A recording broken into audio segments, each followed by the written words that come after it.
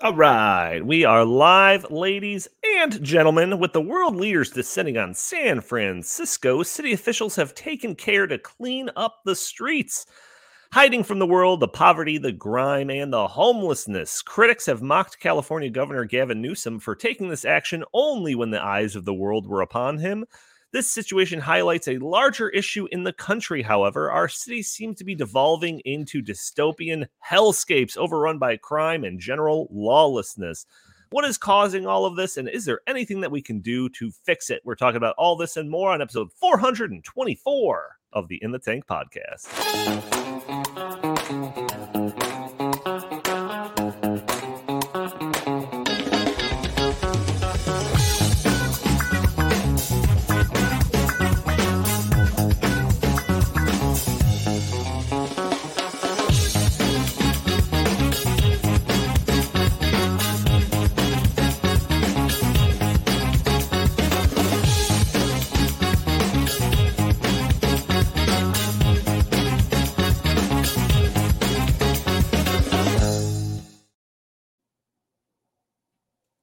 Welcome to the show, everybody. As always, I am your host, Donald Kendall. Joining me today, I've got Jim Lakely, VP of the Heartland Institute. How are you doing today, good sir? I'm doing good. Doing the reading necessary for this podcast today got me in a pretty sour mood. So for those of you who are fans of when I get angry, this is the show for you. Oh, gosh. He's got 6 Jim rants primed for this episode. Also joining us, we have Chris Talgo. He is the editorial director here at the Heartland Institute. How are you doing today, good sir? Doing good. Just enjoying probably the last nice spell of weather here in Chicago for the next, 7 months. So let's enjoy this, gentlemen. Yes, yeah, it's not too bad out. Not too bad out right now. Jim, we've got some special guests in the office. Clearly that's why you're dressed up. Explain that to our audience that might be interested. Yeah, well, we have a film crew from a news network in France that was in the United States, and they're doing I think they're doing a special on climate change, and they are interviewing Heartland Institute President James Taylor in our event space momentarily. But I am very dedicated to this podcast, so I told James that he's on his own and he can handle himself. But yeah, it's going to be interesting. We are of course recording the entire interview ourselves because, as often happens when we are interviewed by big media, we are taken out of context or made to look bad. We don't get the kind of treatment that the climate alarmist side gets. They get glowing profiles everywhere they go. So should be interesting. What's fun about, well, not fun, but what's interesting about dealing with the media is that they always smile and they always assure you that it's going to be fair. And look, we just want your side of the story. And 99% of the time it's a lie. So I'm always, we tell the truth. We come at this with, no hidden agendas, but we will see if the media in France is as corrupt and bad as the media is in the United States. Very interesting. I'm actually curious to see. I was under the impression that it was a very friendly outfit that was coming. I assumed that this was like, oh yeah, these are friends from, come to our conference and all of that. I didn't know that it was a potential hostile interview that we're getting set up for. Isn't that a line from the Godfather? It's like when they come for you, they'll come to you as a friend, and then they'll stab you. And so that's the rules of the Godfather apply to the rules of dealing with major media. So that's kind of hope for the best, plan for the worst, something like that, right? 100%. Right. So we got a lot to talk about. A couple of issues that are in the news, kind of a larger topic of just the state of our cities in this country, and I also have a very important Davos Watch segment at the end of the episode. And Justin Haskins is not on this episode, so we should have plenty of time to get to that. So it's not going to be cut. I promise you. But before we get into any of our main topics, I do have to put that message out there to all of our listeners, especially those audio ones that are probably catching the show on a Friday or later. First of all, why don't you write a review for us on iTunes? It'd be greatly appreciated. But also, you can join our show a day earlier at noon Central Time on Thursdays, where we are live streaming on Facebook and Twitter and Rumble and YouTube. And you can join the conversation, throw your comments and questions in the chat. Maybe we'll show your comments on the screen. Maybe we'll address your questions on the fly. You can also support the show by using that super chat function that we have enabled, where you can pretty much guarantee that your comment or question will be read on the air. Or if you want to help us out by not spending a penny, but spending just a couple of seconds hitting that like button, subscribing to the channel if you haven't already, sharing this content, or just leaving a comment under the video, all helps break through those big tech algorithms that prevent content like this from being shown to more people. With that out of the way, let's get to our main topic. So there are actually a couple of international conferences taking place in San Francisco this week. You have the World Economic Forum is hosting an AI governance summit, which I've been keeping an eye on. In fact, the content of that kind of relates to the previous week's Davos Watch segment that we did. So if you haven't seen that, we have it cut separately, released on the Heartland Institute main channel. You can go and check that out. But also they have APEC, which is the Asian Pacific Economic Cooperation Summit. And because of these events, San Francisco is going to be visited by hundreds of influential people, political leaders, and industry titans.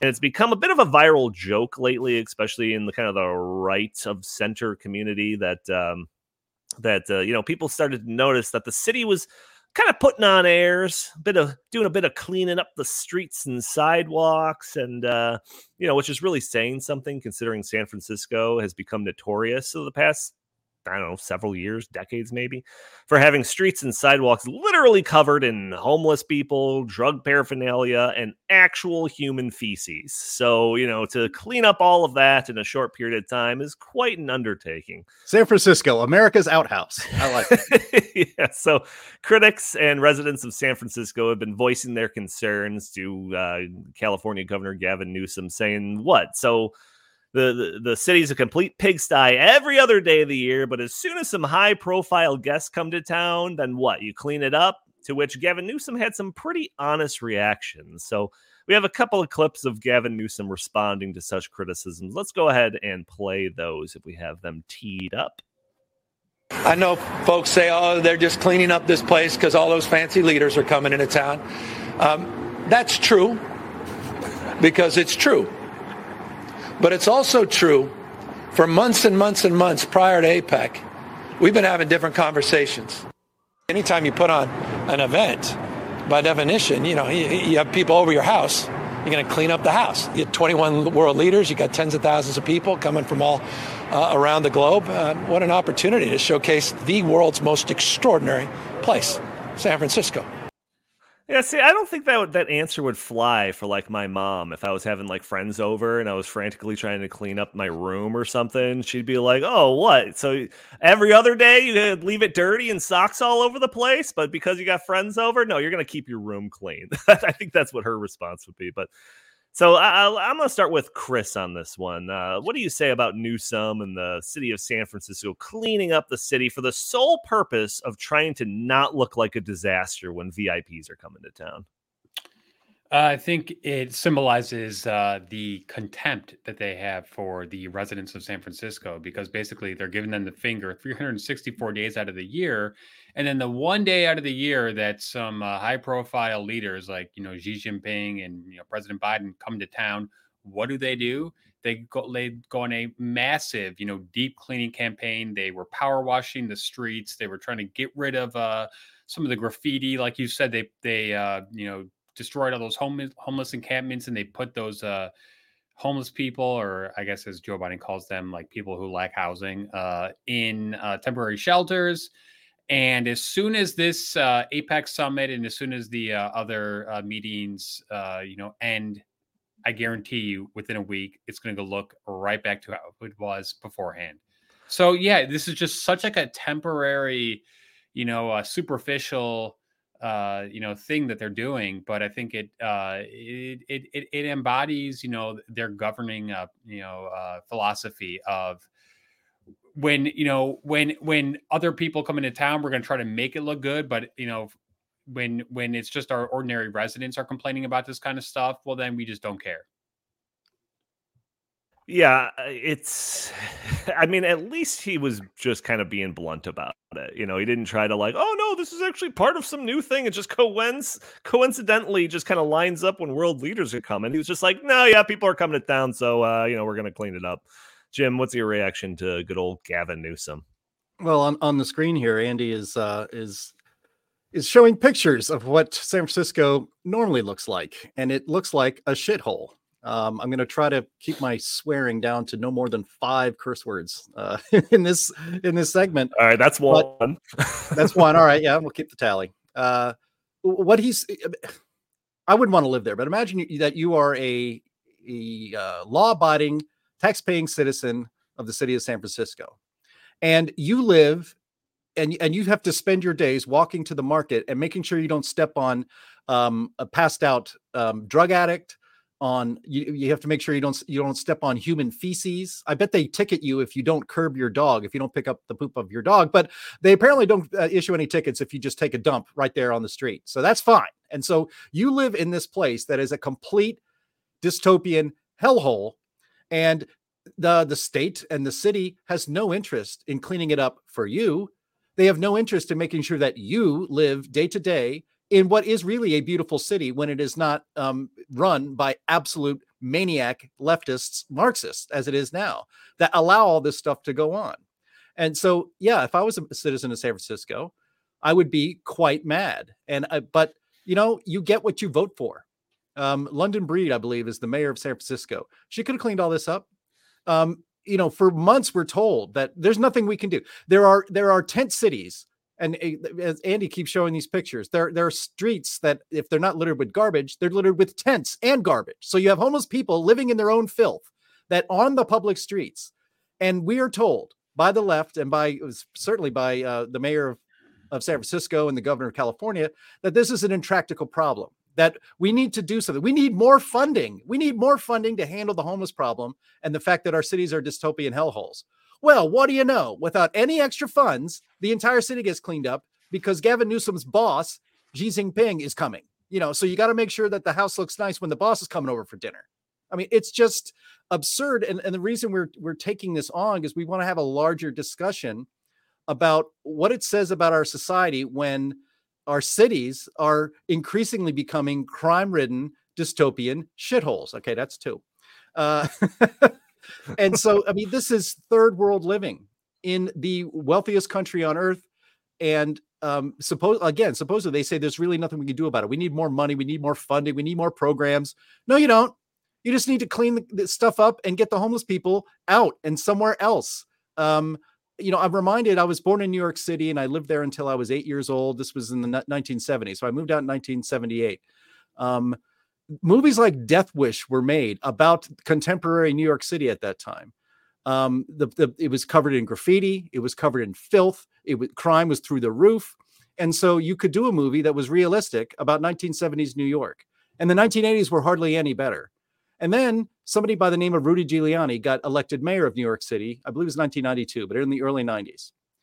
And he was called racist. He was called a monster. He was called all these names. And he said, I don't care. I'm cleaning up this city.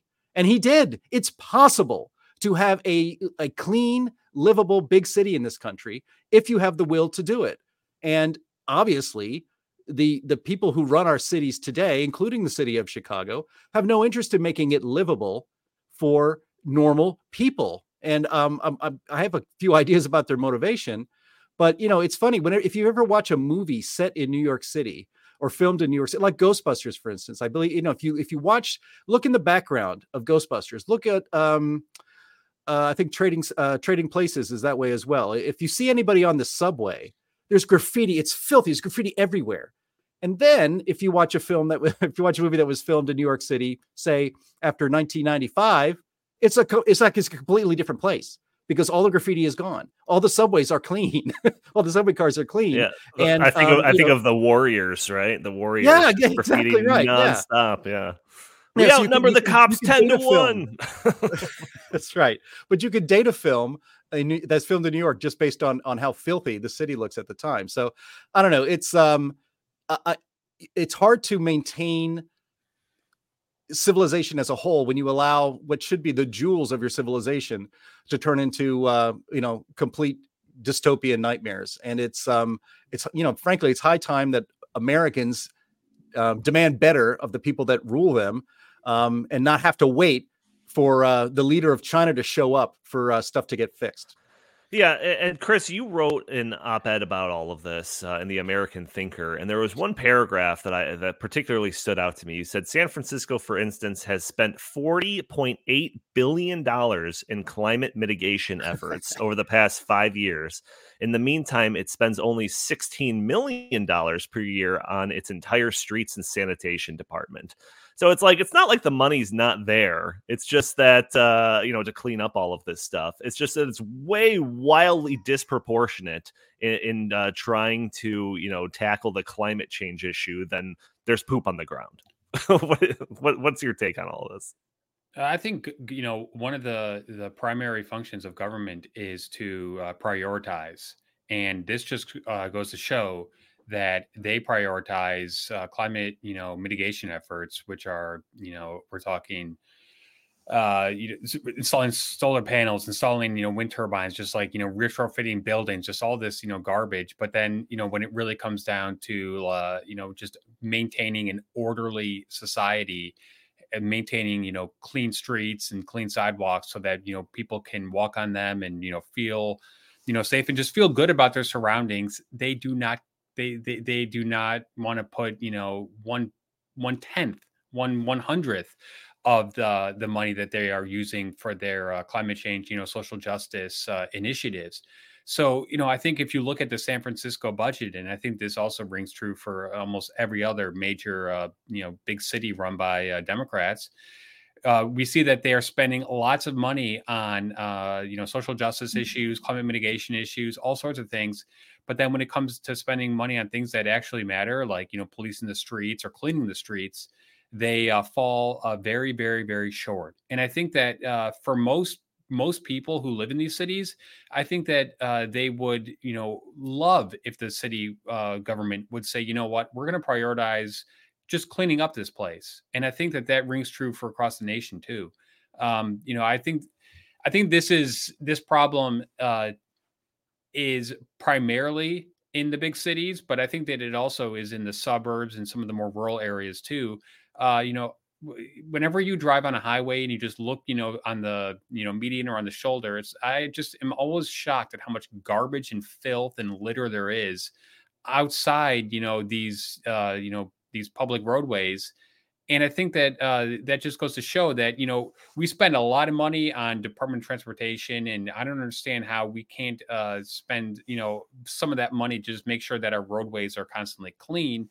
But it's very frustrating because these, people who run these cities, whether it's, Mayor London Breed or Mayor Brendan Johnson or, whomever we're talking about, Eric Adams in New York, just goes to show that they don't care. They don't care, about, having a nice, pleasant looking atmosphere for their residents. And I know that some people say, oh, well, does that really matter all that much? And I think that does. I think it's depressing when you're constantly looking out at your surroundings and just seeing garbage and junk and, feces on the sidewalk. Like it is depressing. So I wish that they would say, you know what, we have a lot of money that we're spending on stuff that is, really not necessary.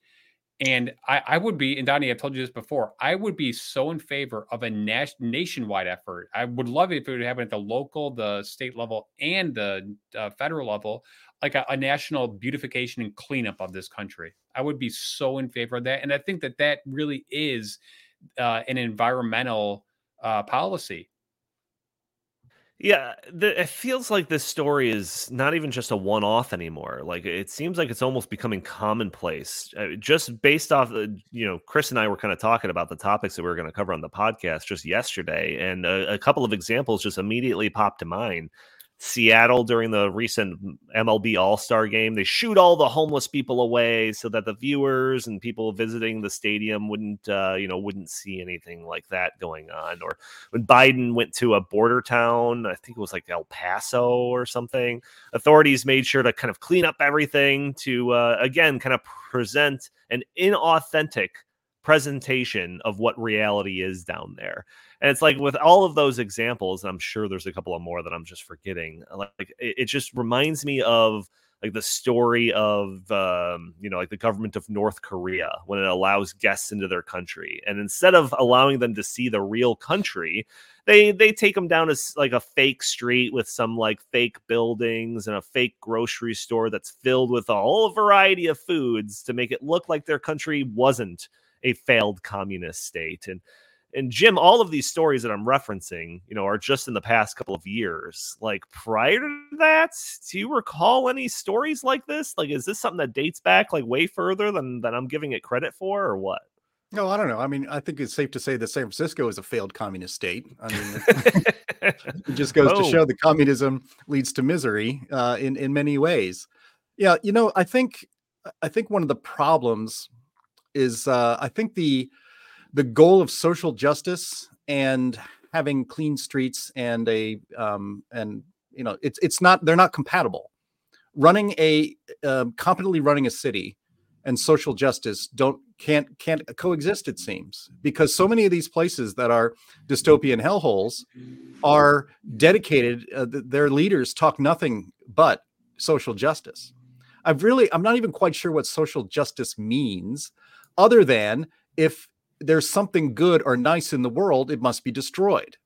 I mean, maybe that's not the definition, but it sure seems to be the result, because everywhere that leftists and commies take control of cities, and again, can you name? I don't think you could name a single Republican, because there aren't any.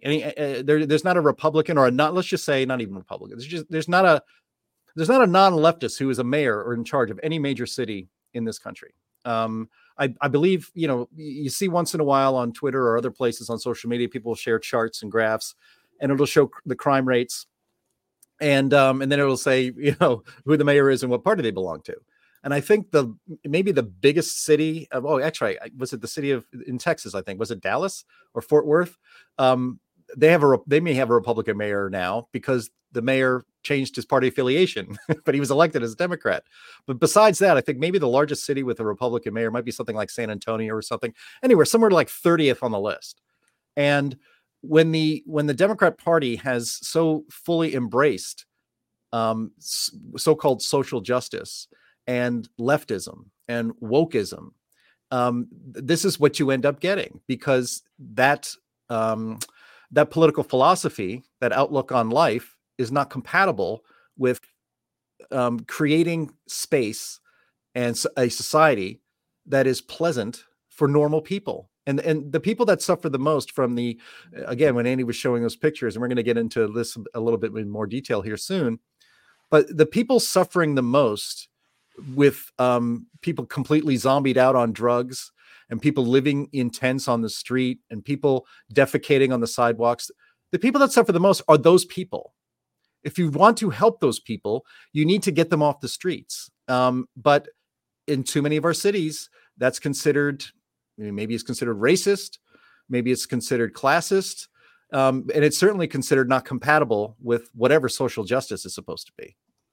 Hey, yeah. Donnie, can I just chime in real quick? I do think that we are putting all the onus on the government for cleaning up this problem. But remember that the government's not necessarily creating this problem. This is irresponsible citizens who are doing this. And this is, something that I think has gotten worse in recent years. When I was a kid, and I mean, I know that we all have a tendency to kind of like, glorify, like when I was a kid kind of stuff. But when I was a kid, I swear that like littering was kind of like a taboo. Like it was a no-no. It's like, if you saw people littering, it was like, what are you doing there? Now I think littering is almost just like kind of like commonly accepted. And, I understand that it's way worse in big cities, but I think that that's also, a reflection on those people. If those people are willing to do that, it's not like the litter and trash and graffiti just appears out of like thin air and the government's refusing to clean it up. People are actually doing it. And even Well, that I think that but- kind of goes. I think you're right largely, but I think that kind of goes to that like concept of that kind of that broken window policy of that Giuliani kind of age, when it's just like one broken window, and then that kind of gives like just the camel's nose under the tent, allows other people to kind of think it's okay, or like you kind of see the descent of it, and it's just like if you're walking down the street and you see just piles of garbage. It's like, this little scrap of paper in my hand, like this isn't going to do anything. I'm just going to throw it on the ground. Like I feel like it kind of begets like more and more kind of just accepting it almost. Yeah, I mean, I totally understand that, but what I'm just trying to say is that I think I'm really just kind of hyper focusing on like the litter part of this right now, and I know that we're talking about like other issues, but I can't tell you how many times I see people just throwing stuff out their car window when I'm driving on the street, or when they're in a parking lot, just unwrapping something and just tossing it on the ground, whether it's like food and stuff. And I have a couple of times gone up to that person being like, "Hey, what are you doing?" And then it's all like, most of the time they're like, "Oh, sorry, I didn't know." And it's just like, "Yes, you did. You just tossed that on the street." Well, so what if everyone were just constantly act like that? I mean, come on, grow up, be an adult, be responsible. This is like like pretty basic stuff. When trash belongs in trash cans. It doesn't just belong on the side of the road, or in a parking lot or wherever. It's just I want to get deeper into the underlying problems going on in San Francisco and most other cities in the United States. But there's one more video that I want all of you to watch. So one of the guests that's attending the APEC summit is the glorious leader of the Chinese Communist Party, Xi Jinping.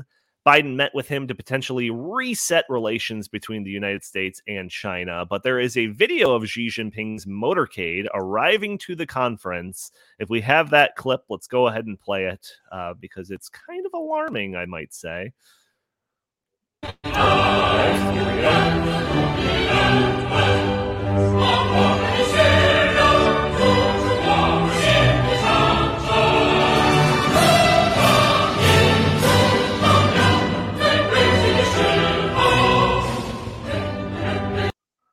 For the audio-only listeners, you don't have to listen to the music. For the audio-only listeners, is the motorcade going down the streets of San Francisco, and the streets are lined with people waving Chinese communist flags just from one end to the other.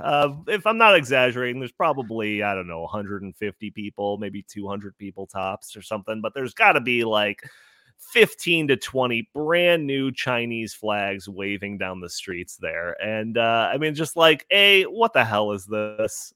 And I want the viewers to chime in. I'm very curious of what you think's going on here. Like, are these like Chinese Americans showing up to kind of show their pride of the president of China arriving in San Francisco? Are these paid stooges waving flags so that the Chinese government can use the footage in their propaganda videos back home? Or are these just sad, pathetic liberals praising a more collectivist nation than the United States? I'm very curious of what you think is going on there. But Jim, I'm curious of what you think specifically. Well, I see this and I think, hey, Gavin, daddy's home. Come on over and say hi, give him a hug, And so you bring out all the, you put all the pomp and circumstance for the leader of China. These are the same people who, if Trump was to show up, would be spitting on the ground and throwing up the finger and stuff like that. But here you see a display in the United States of America, as one of our viewers here said, it's a disgusting display for a murderous dictator. And that's what Xi Jinping is. We try to talk about human rights. Now, look, the APEC, this conference is going to happen, and it rotates around the world. It just happens to be in the United States right now. Normalizing or having, frankly, I guess, good relations with China is not necessarily, it's not a bad thing. It's better than having bad relations with China, but they are basically the United States, well, as they say, chief rival on the global stage, and a potential, if not outright, current enemy of the United States. They're not just working against our interests around the world. I think they're working.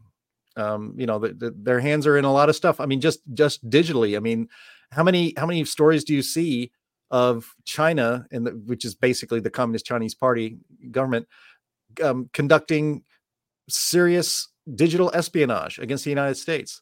One of the things, and when you see this, actually, just to wrap it up, one thing that kind of always annoys me when you think about China and its rise to as a global power is that they got that way basically by stealing everything from the United States, literally stealing our technology, and they're spies for China all over the United States. And so I'm not saying you shun them or they can't come to the conference, but you don't do this. You don't do this. This is whoa. disgusting. Yeah. Enemies until Biden resets the relationship. Don't you have any faith in a president of the United States? Surely his meeting with him went perfect and they're going to be best of friends, and the United States and China are going to be best of allies. I mean, I have faith in Joe Biden. It doesn't seem like you do. But Chris, I mean, regardless of the answer of what's going on in the streets there, paid stooges, just brainwashed people, whatever it might be. Like, do you even think it's possible that you would ever see the streets of San Francisco lined with people waving American flags in this day and age? Like, I think that would be even more surprising than the video that I just showed. What do you think? I would be shocked and appalled if I were to see the streets lined with American flags and patriotic, people waving them. But, I don't.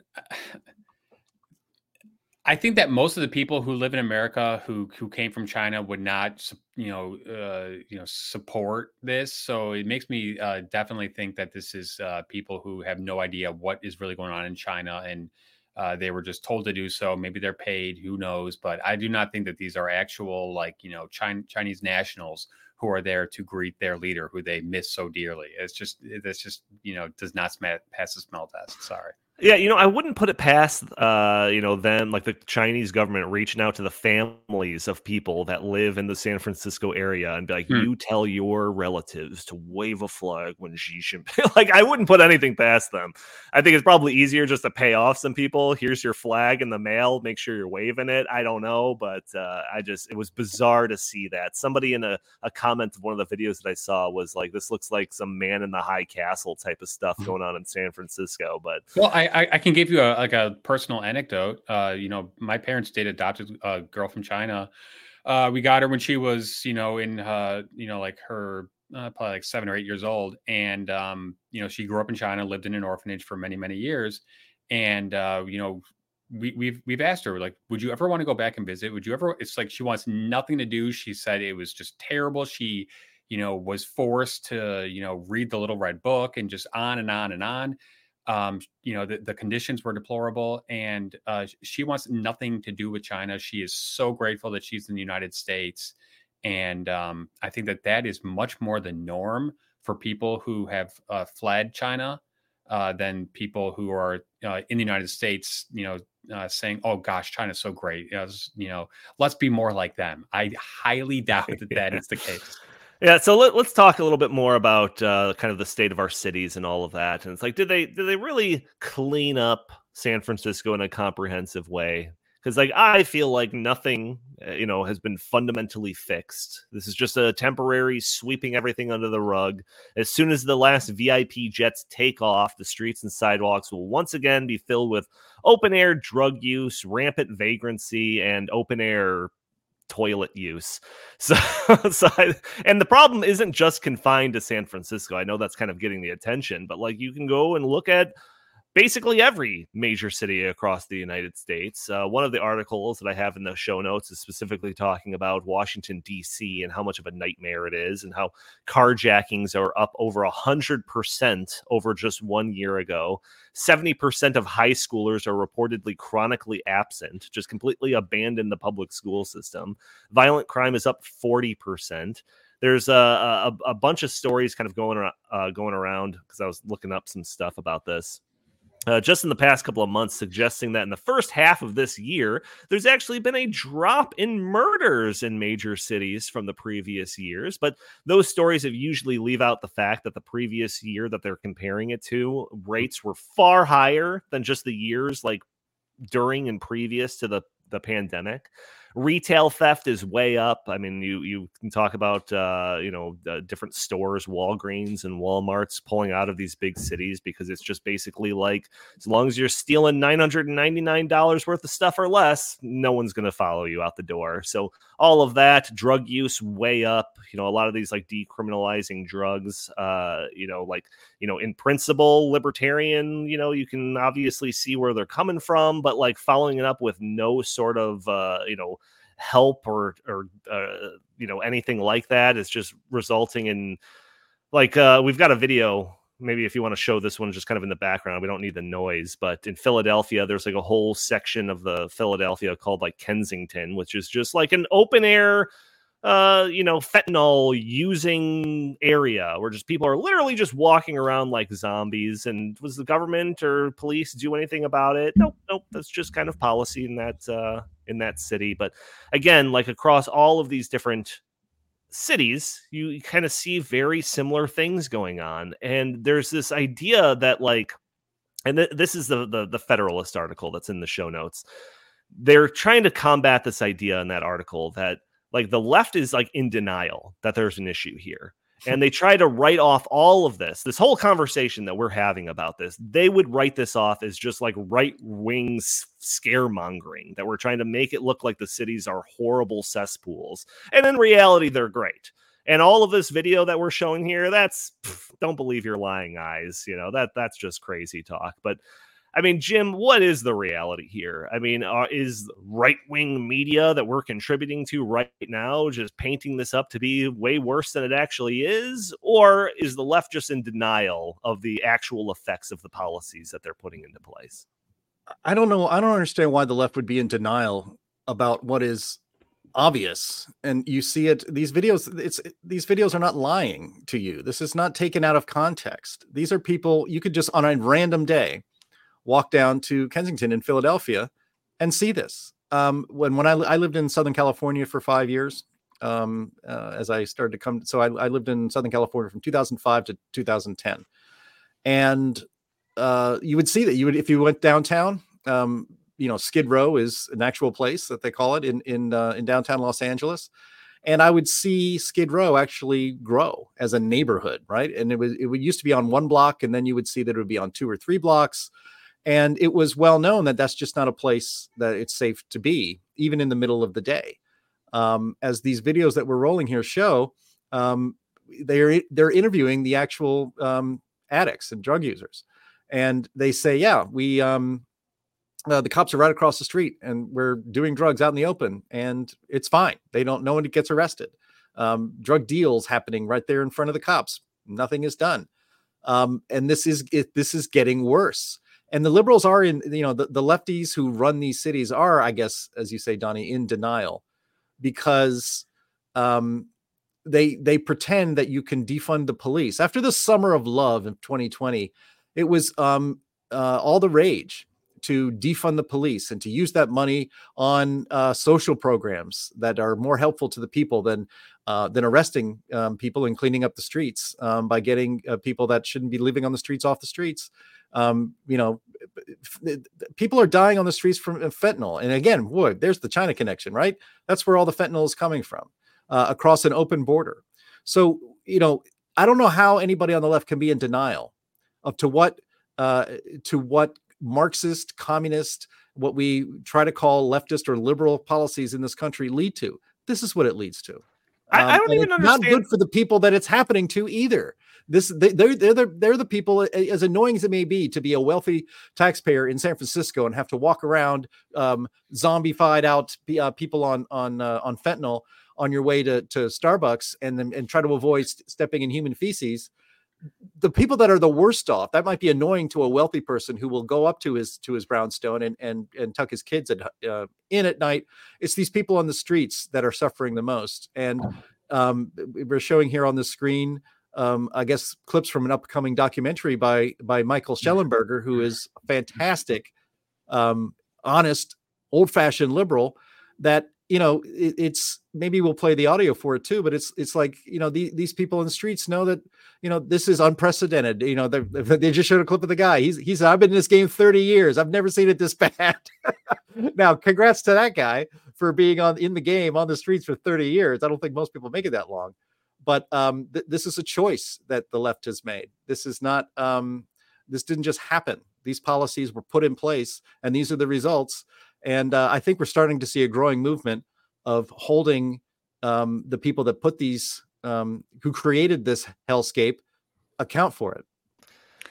Yeah, I don't even know what the point of the right-wing scaremongering would be. Like, what would be in it for the right to play this up or something like that, other than to just make blue cities look bad or something? It's like the result of us causing a stir about it would be them cleaning it up and kind of getting it under control. Oh, what a right-wing conspiracy, call the cops on that one. It just seems so bizarre. But Chris, you've written about this whole issue. In fact, you've been talking about wanting to do an episode on this for a while, and finally this is a kind of a really good reason to do it. But in your opinion, what is kind of the major factors that are causing this? I mean, is it moral decay? Is it just leftist control over cities? Is it socioeconomic problems? I mean, I think that you could probably paint a pretty good case that, the political system, from the mayors to attorneys general, that are actively working not to prosecute criminals. I mean, we've talked about some of the campaigns funded by George Soros to install attorneys generals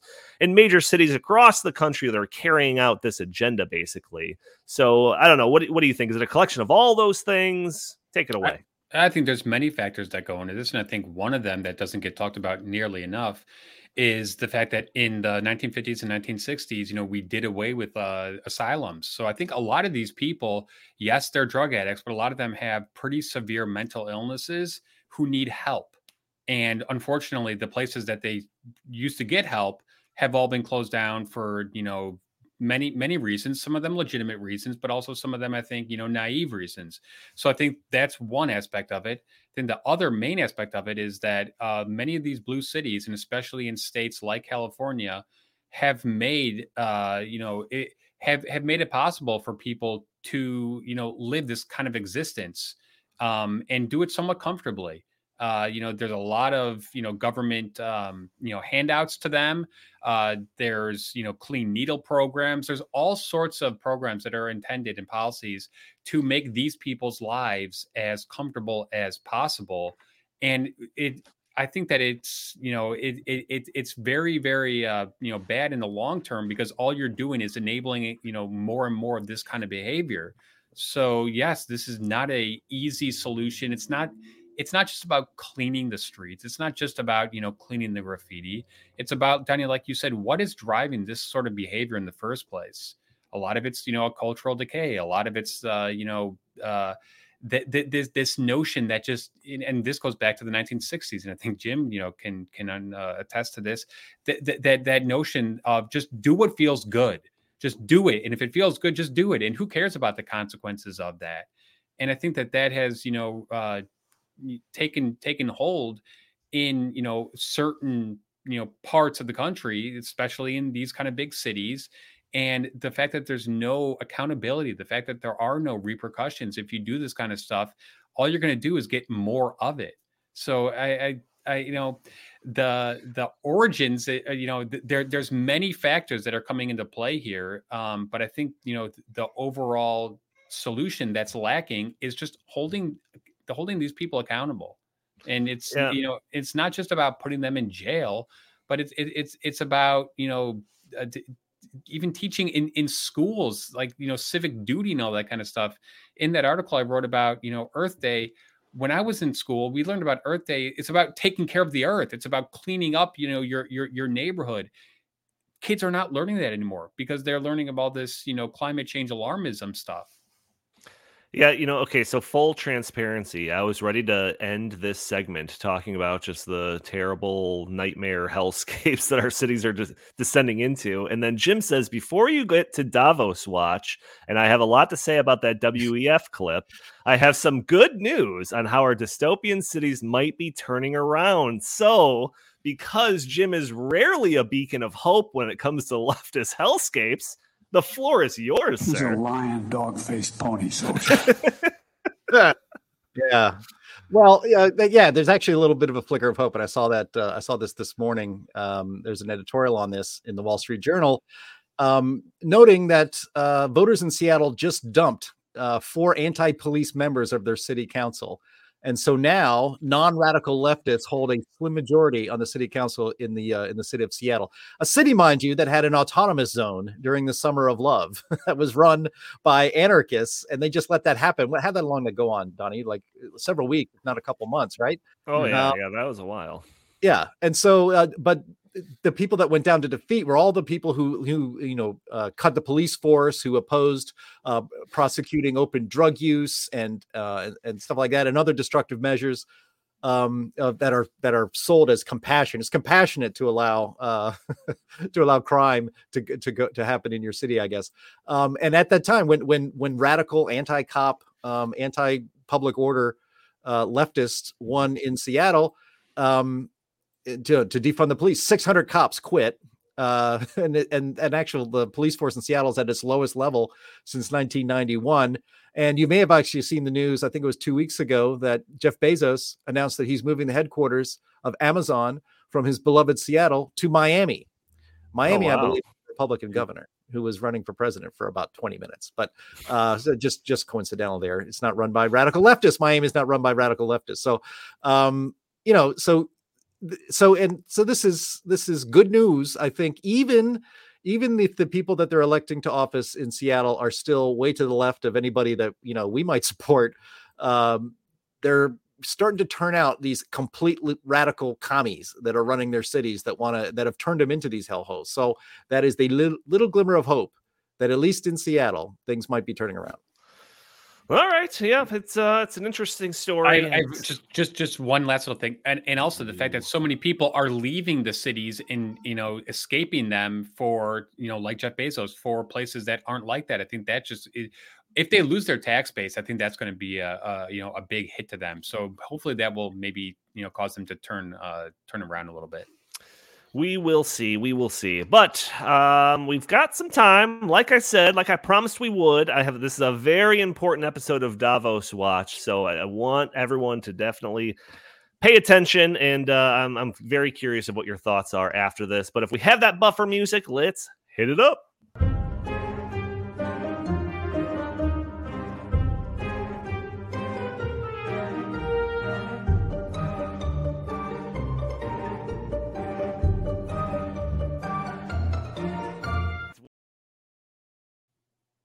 All right, welcome to episode 7 of Davos Watch, where we keep an eye on the global elites from Davos to the UN and all the other advocates of global fascism and totalitarian technocracy. This week, I wanted to highlight a larger concept that I think might help contextualize a lot of the elements of the worldviews that come out of the Davos and World Economic Forum and the political elite realm. And that is the concept of free will. So free will, it's a foundational concept that underpins the very foundations of Western society, free markets, individual liberty. People are free to make choices for themselves, and based on those choices, they either reap the benefits or suffer the consequences. And not only that, but generally have only themselves to blame or credit for those benefits or consequences. This is a fundamental aspect of capitalism, and the aim of the American Revolution or limited government advocates today is to reduce coercion from the government that might dictate somebody's decisions or curtail their free will. So what I want to do is introduce you to a concept that is the cornerstone of the wannabe central planners of the World Economic Forum. So I want to introduce to you, if you haven't seen this man already, to Yuval Harari. Yuval Harari is a historian, an author, an advisor to the World Economic Forum, and I believe the intellectual guru of the entire Davos crowd. So what I have is probably a 1.5-minute long clip of Yuval Harari discussing a couple of things, including the concept of free will. So if we have that video queued up, let's go ahead and play Mr. Yuval Harari. But some governments and corporations, for the first time in history, have the power to basically hack human beings. There is a lot of talk about hacking computers, hacking smartphones, hacking bank accounts, but the big story of our era is the ability to hack human beings. And by this I mean that if you have enough data and you have enough computing power, you can understand people better than they understand themselves, and then you can manipulate them in ways which were previously impossible. And in such a situation, the old democratic system stopped functioning. We need to reinvent democracy for this new era in which humans are now hackable animals. You know, the whole idea that humans have, you know, they have this soul or spirit and they have free will and nobody knows what's happening inside me. So whatever I choose, whether in the election or whether in the supermarket, this is my free will, that's over. We need to come to terms with the fact that, you know what, again, this is where philosophy meets computer science and biology. Yeah, so there is a lot in that video to unpack, but I just want to kind of focus like a laser on just the one statement that he made of the idea of free will. That is over, he says. That is over. And I just want to say that, yes, this was a 1.5-minute long clip. There's other clips of this specific thing of him talking about free will that's only like 15 seconds. I didn't want to play that one because I feel like playing a clip that short, you kind of raise the potential of people saying, oh, it's out of context. That's out of context. So I found the longer clip to show that it being in context. And I want to reassure you that this is completely in context. The guy does speeches talking about the myth of free will. If you read his books, there's entire parts of chapters dedicated to the idea of free will just being a myth and not real. Like, that is his true beliefs. All right. That's not a straw man or anything like that. So the idea of hackable humans and that, if you just collect enough information on somebody that you can know them better than they know themselves. And this kind of ties into all of the big tech stuff, all the data collection. Every time you go on Google, everything you post on Facebook, your search results, anything like that. All of this data kind of feeds into the system where they theoretically, the people that own that data or can kind of comb through it, know you better than you know themselves. And that kind of gets into the idea of what he refers to as hackable humans. So they collect the data based on your past behaviors. We can anticipate your next steps. We can anticipate your wants and desires. We can anticipate your reactions to future things, perspectives, anything, because they know you better than you know yourselves. According to Yuval Harari, humans, along with any other living things, from a single-celled organism all the way up to Albert Einstein, are nothing more than complex algorithms. And what he means by that is that algorithms that will perform tasks or take actions or even conjure up thoughts based not on some internal spirit or free will or anything like that, but just based on your collective being composed of your genetics, your environment, and any past interactions or inputs that you've ever come across.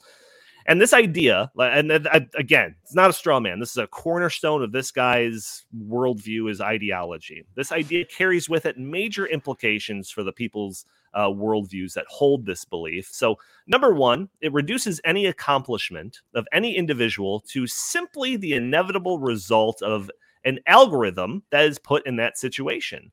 So Jeff Bezos building Amazon is no more impressive than a calculator coming up with the answer 4 when you type 2 + 2 and hit equals. It's just the end result of an algorithm. This then completely diminishes the claim of any individual to the fruits of their own labor. You're not an individual. You're just a cog in a collective machine. You're just a part of the algorithm. Number two, the qualities that are not beneficial to society are also not the fault of the people that exhibit those qualities. A drug addict is just an algorithm that has been programmed through a lifetime of environmental stimuli that results in a person predisposed to drug use. Again, this is their actual worldview. A racist is just an algorithm that has been programmed through a lifetime of environmental stimuli that results in a racist worldview. So just imagine a person that is only exposed to news stories that are wildly disproportionate in terms of reporting on crimes by Lithuanians. That person might be predisposed to being a racist against Lithuanians. And now, considering you and your actions and even your beliefs, are known to just be the results of your genetics and your environment and the stimuli that you're subject to on a daily basis, we can now anticipate the stimuli that can get you acting in a way that is beneficial to society. So perhaps if we have that racist against Lithuanian guy and we just show him news stories highlighting, I don't know, charitable work of some famous Lithuanian guy or a puff piece about some local Lithuanian diner, maybe we can make him less racist. See, you could be, if you're programmed one way, you could be programmed to go in a different way. So theoretically, with the correct stimuli, you can get an entire population to act in ways that you want, ways that benefit society, or ways that fit your agenda. And just to be clear, I am not making any of this up. This is very verifiable. You could read Yuval Harari's books. You could find the talks the speeches where he talks about all of this stuff. He talks about it in his book Sapiens a little bit, I think, and definitely he talks about it in Homo Deus for sure. Chris and I both read that book. Also, this is the sort of thing that's reflected in the work of the World Economic Forum itself. So it's not just the crazy beliefs of this philosopher historian guy. It bleeds into the work of the World Economic Forum, and we know how influential they are. In their 2019 Global Risk Report, there's a section about how artificial intelligence and machine learning could be used to, quote, identify emotionally receptive individuals and the specific triggers that might push them towards violence. They warn that, quote, oppressive governments could deploy effective computing to exert control or whip up angry divisions. So they're essentially warning about how echo chambers, fake news, and the curation of information can be weaponized to control somebody's actions. This is literally in their global risks report. So this is where the concept kind of shapes their worldview. Humanity is just a complex collection of algorithms. We just have to provide the proper operations manual to make sure that it functions to our liking. Not an operator's guide, written by natural law or reason or morality. Instead, a centralized operator's guide written by and defined by the agenda of the rule makers themselves. So this is the principle that provides the backbone to ideas like social credit scoring to judge citizens. This is what provides the backbone to ideas like ESG metrics to judge corporations. It's also the worldview that removes the responsibility for the consequences of actions of criminals. It's the rationale that supports overly lax justice systems, no bail, lack of prosecution. It's the worldview that runs completely counter to the system on which Western civilization is built. And once you understand this and the implications of this concept, you could really start to understand how the minds of these Davos elite types think. So this is why that I'm doing Davos Watch. I try to examine or expose an element of the Davos crowd and the wannabe central planners and the technocratic tyrants, and all the power and influence that they wield doesn't go unchallenged. But Chris, you've read Yuval Harari's books with me. You can back up what I'm saying is accurate and that this is, in fact, his worldview. What are your thoughts on all of this? Yeah, I've read all of Yuval Harari's books, and I'm pretty familiar with his thoughts on this topic. And I think what this really tells me is that Yuval Harari thinks that the vast majority of people are stupid and make bad decisions that are counterproductive to their own, to their own lives. But you know what? Yuval Harari does not have the knowledge to know that. So there's no way he can know that. And when he talks about, when you go to the grocery store, people make these decisions, but they're really not making those decisions. Actually, yes, they are. Now he might not agree with those decisions. He might not agree with everyone's life decisions, what kind of car they buy or whatever. But those are their decisions, and that is free will. And free will is the basis of, humanity.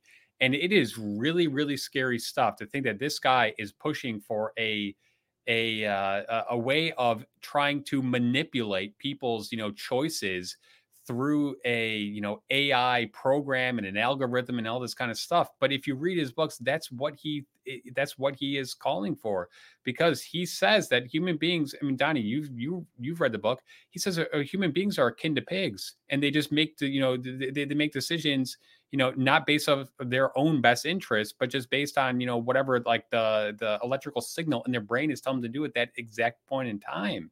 I reject that personally. And Donnie, I told you I reject that many, many times, because every time you make a decision, you're weighing, countless other options. And for whatever reason, when you come to your decision, that's a decision you come to. And sometimes we make poor decisions, but that's a very good thing, because you learn so much from making poor decisions.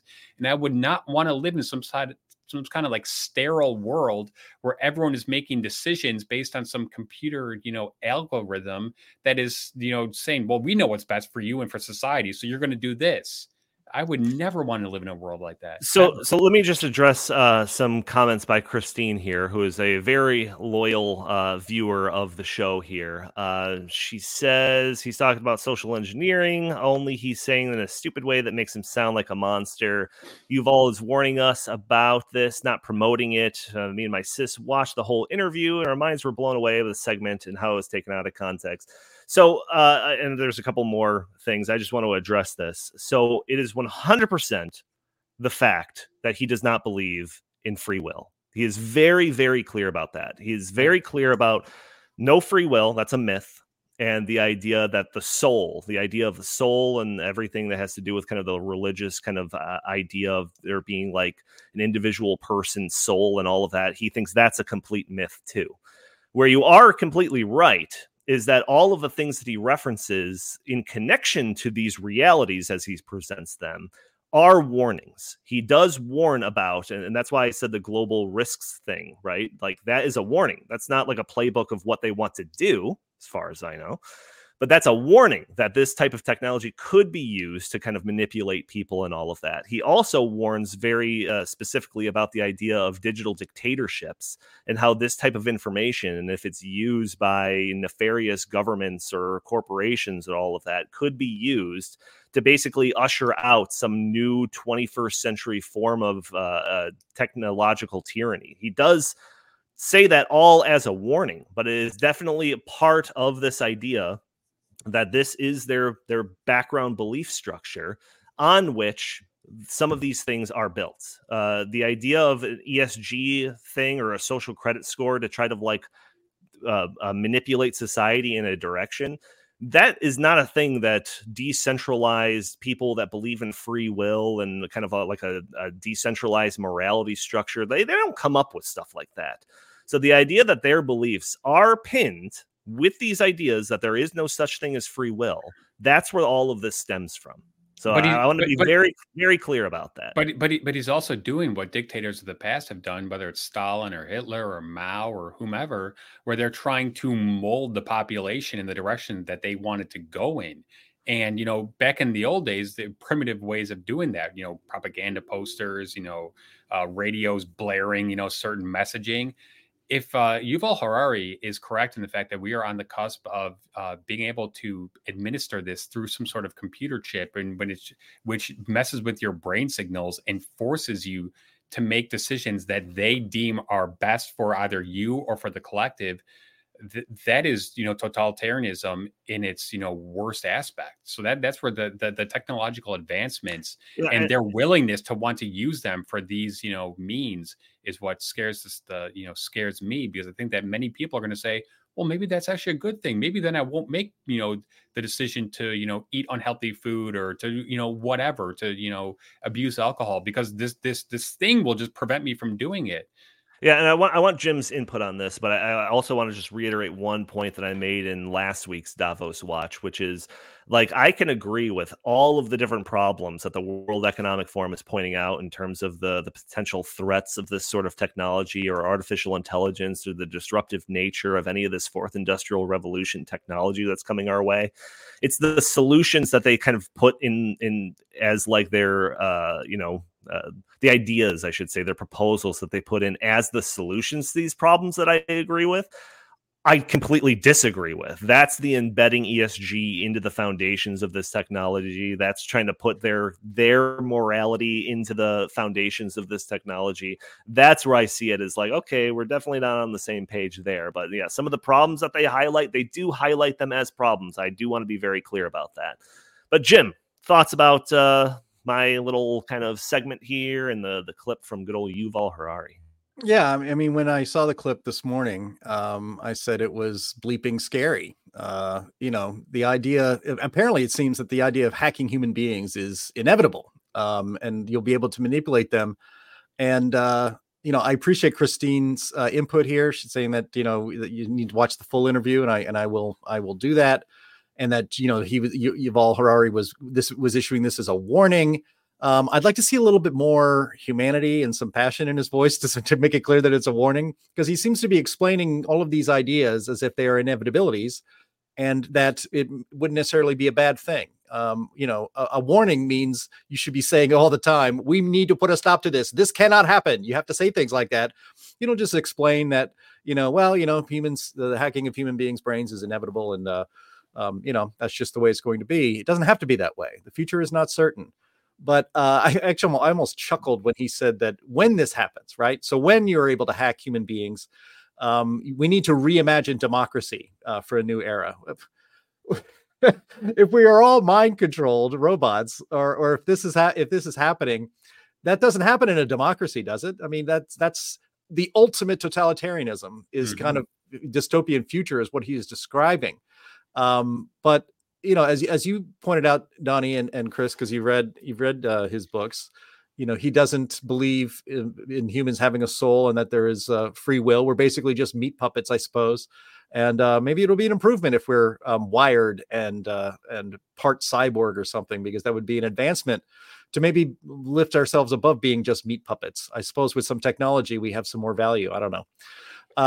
But I just again, that spoonful of sugar he provides by saying this development means we need to reimagine democracy. I mean, as I said, it's hard to think of a society that is more of an ultimate tyranny than the future that he is describing, and it apparently is, maybe just right around the corner. I think even some of the best sci-fi dystopian fiction has not even really imagined the near future that Yuval Harari thinks is coming, and maybe he doesn't think we can stop it. Maybe he thinks it's a good thing. I don't know. He seems to believe that we can't stop it, or we maybe shouldn't even try to stop it. I mean, I don't know, but this kind of thinking, these kinds of big thinkers, and we see them all over the place in the WEF. I ultimately, they believe that human beings as individuals are utterly worthless. It's humanity and society in the abstract that really drives and fascinates them, and their discussions and their thinking. And it's always to achieve the greater good. Achieving the greater good is noble, but individual human beings living out their lives as they see fit is ignoble. And it's wrong because it does prevent the achievement of the greater good if individuals are allowed to have autonomy and freedom and free will, and if they're recognized as having a soul. And it's this kind of thinking is why Jane Goodall, everybody admires Jane Goodall, the chimp or the gorilla. I can't remember if she's the gorillas in the mist or she's a chimpanzee lady. I don't know. It has to do with primates though. And, she can just sit there on stage and calmly say in a pleasant voice in front of thousands of people that for the greater good of the planet, it would be best if 90% of humans were no longer on this earth. And neither the interviewer nor anybody in the audience even bats an eye, let alone titters that, hey, that sounds very bad. That sounds very dystopian. That's the kind of, those are the kind of big thinkers that show up at WEF confabs, who show up at Davos, which is why we call this Davos Watch. And they have graduates of this kind of big thinking university, as it were, at WEF in positions of power in Western democracies all over the world. And that's really the warning here. So whether you're taking, whether some of these clips are necessarily unfair to Yuval Harari's maybe larger point in an interview, we can't sit here and play an hour and a half long interview, but whether or not that is taken out of context is almost really at this point irrelevant, because it is that WEF mindset that has no value whatsoever for the individual. And again, sees an individual with free will living their life as they want to live it as an impediment to the progress of the greater good. And that's where it comes to a head, because one side is going to win that argument. You can't both exist. We can't advance the greater good and allow people to do what they wish and to treat people as individual human beings with a soul and with free will, being both responsible for their choices, but also not imposed upon by the greater good to take away their choices. That's really the eternal struggle of man at this point. And what's amazing is that I think in the technological age, we're able to see and witness these things happening as they happen, instead of, frankly, them being conspired behind closed doors. Yeah, see, when I was reading through all of this, because I did a huge deep dive, I literally read his books, I watched his speeches. He's got a ton of speeches at World Economic Forum and all of this stuff. So I'm very, very familiar with Yuval Harari and kind of where he stands on all of this stuff. But to me, just this concept, it underpins the kind of that worldview that brought to us the eugenics movements. It's the things that brought to us the idea of trying to cultivate the new Soviet man, or any of these kind of collectivist ventures into trying to change the will of man so that it comports with the collectivist way, socialism, communism, whatever way that the leaders of those times were trying to kind of construct their society. This is just like the leap forward 21st century technocratic version of that. And not that he's advocating for that. Again, I want to be very clear about that. In fact, when you watch his stuff, he's more warning about it than anything, but it still shows that is the mindset that these people are operating under. So if somebody shows that society is just an advanced algorithm that's programmed, and that's why it's acting that way, then the person that's sitting there, a wannabe central planner type, thinks, okay, well, I'll just change the algorithm a little bit. I'll just program it in the way that I want so that it carries out the agenda that I want. So that's why I'm pointing out, Yuval Harari. He's the one that's setting up this kind of worldview. And it's the people, the leaders at Davos, World Economic Forum, that are taking that setup and running with it. So that's kind of my main point. But here's a question for both of you. I mean, Harari is in the World Economic Forum. He's a bigwig in the WEF. He could, isn't that by definition, you're in a position to stop this from happening? To talk about this not happening as an official proposal? I sort of disagree with that assessment. I'm more in alignment with Jim on this one, because I think that he's providing the intellectual framework for them to achieve this. One of the things that stood out to me in that brief clip that you showed was when he talks about when you go into the voting booth, you don't actually basically know what you're doing. What is he talking about? That's us, voicing our what we want, in terms of how we want to be governed. And I think really what he means by that, if you read between the lines, is you're too stupid to understand the best kind of government. So therefore I'm going to, I'm going to put this, computer program into your brain, and it's going to, enlighten you as to how, the government should be run and how you should live your life. I reject that in full. Yeah, no, dude, I could talk about this for literally hours, but there's a section of his book, this as well, where he's talking about how Facebook, just based on the information that Facebook collects on you and the things that you like and the things that you comment on, the things that you share, that it knows whether you're voting on the left, whether you're voting on the right, whether or not you're kind of in the middle. And not only that, but it can know that what things could push that person in the middle to vote more on the left or vote more on the right. So he's pointing this out as kind of like a warning, as saying these corporations, based on the idea that they know you better than you know themselves, that they're wielding a type of control over society that has basically never been seen before. But I just imagine World Economic Forum people sitting there and being like, oh yeah, we could use that to our advantage. But just real quick, I know we're about to go, but he's saying that it can be a good thing if it's used properly. And I'm saying that it should not be used at all, because it's extremely tyrannical, and it's messing with people's decision-making abilities, which is what make us humans.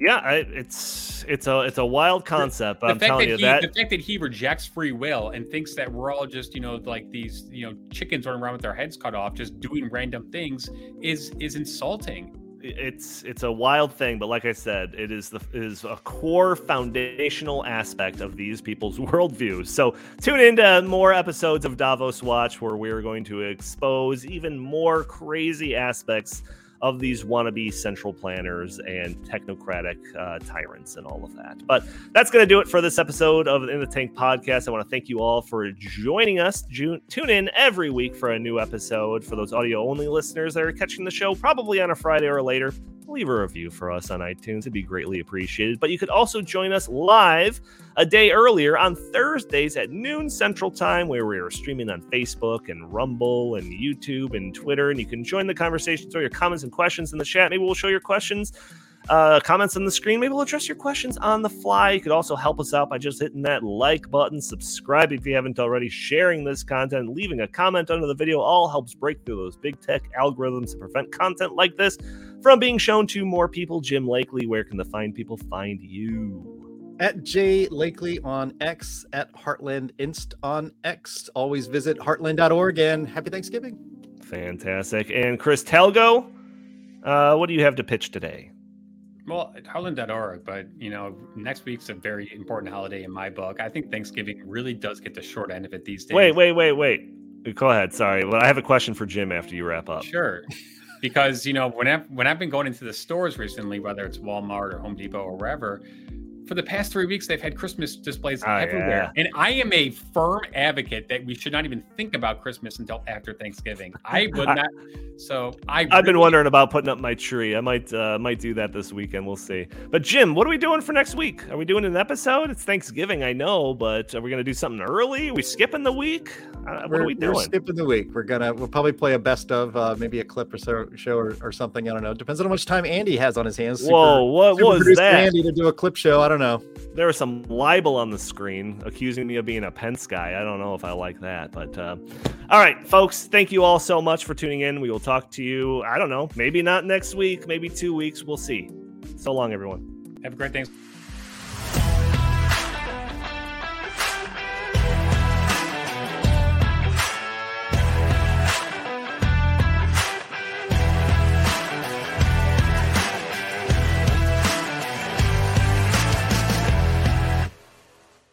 He's a lion, dog-faced pony soldier. He's a lion, dog-faced pony soldier.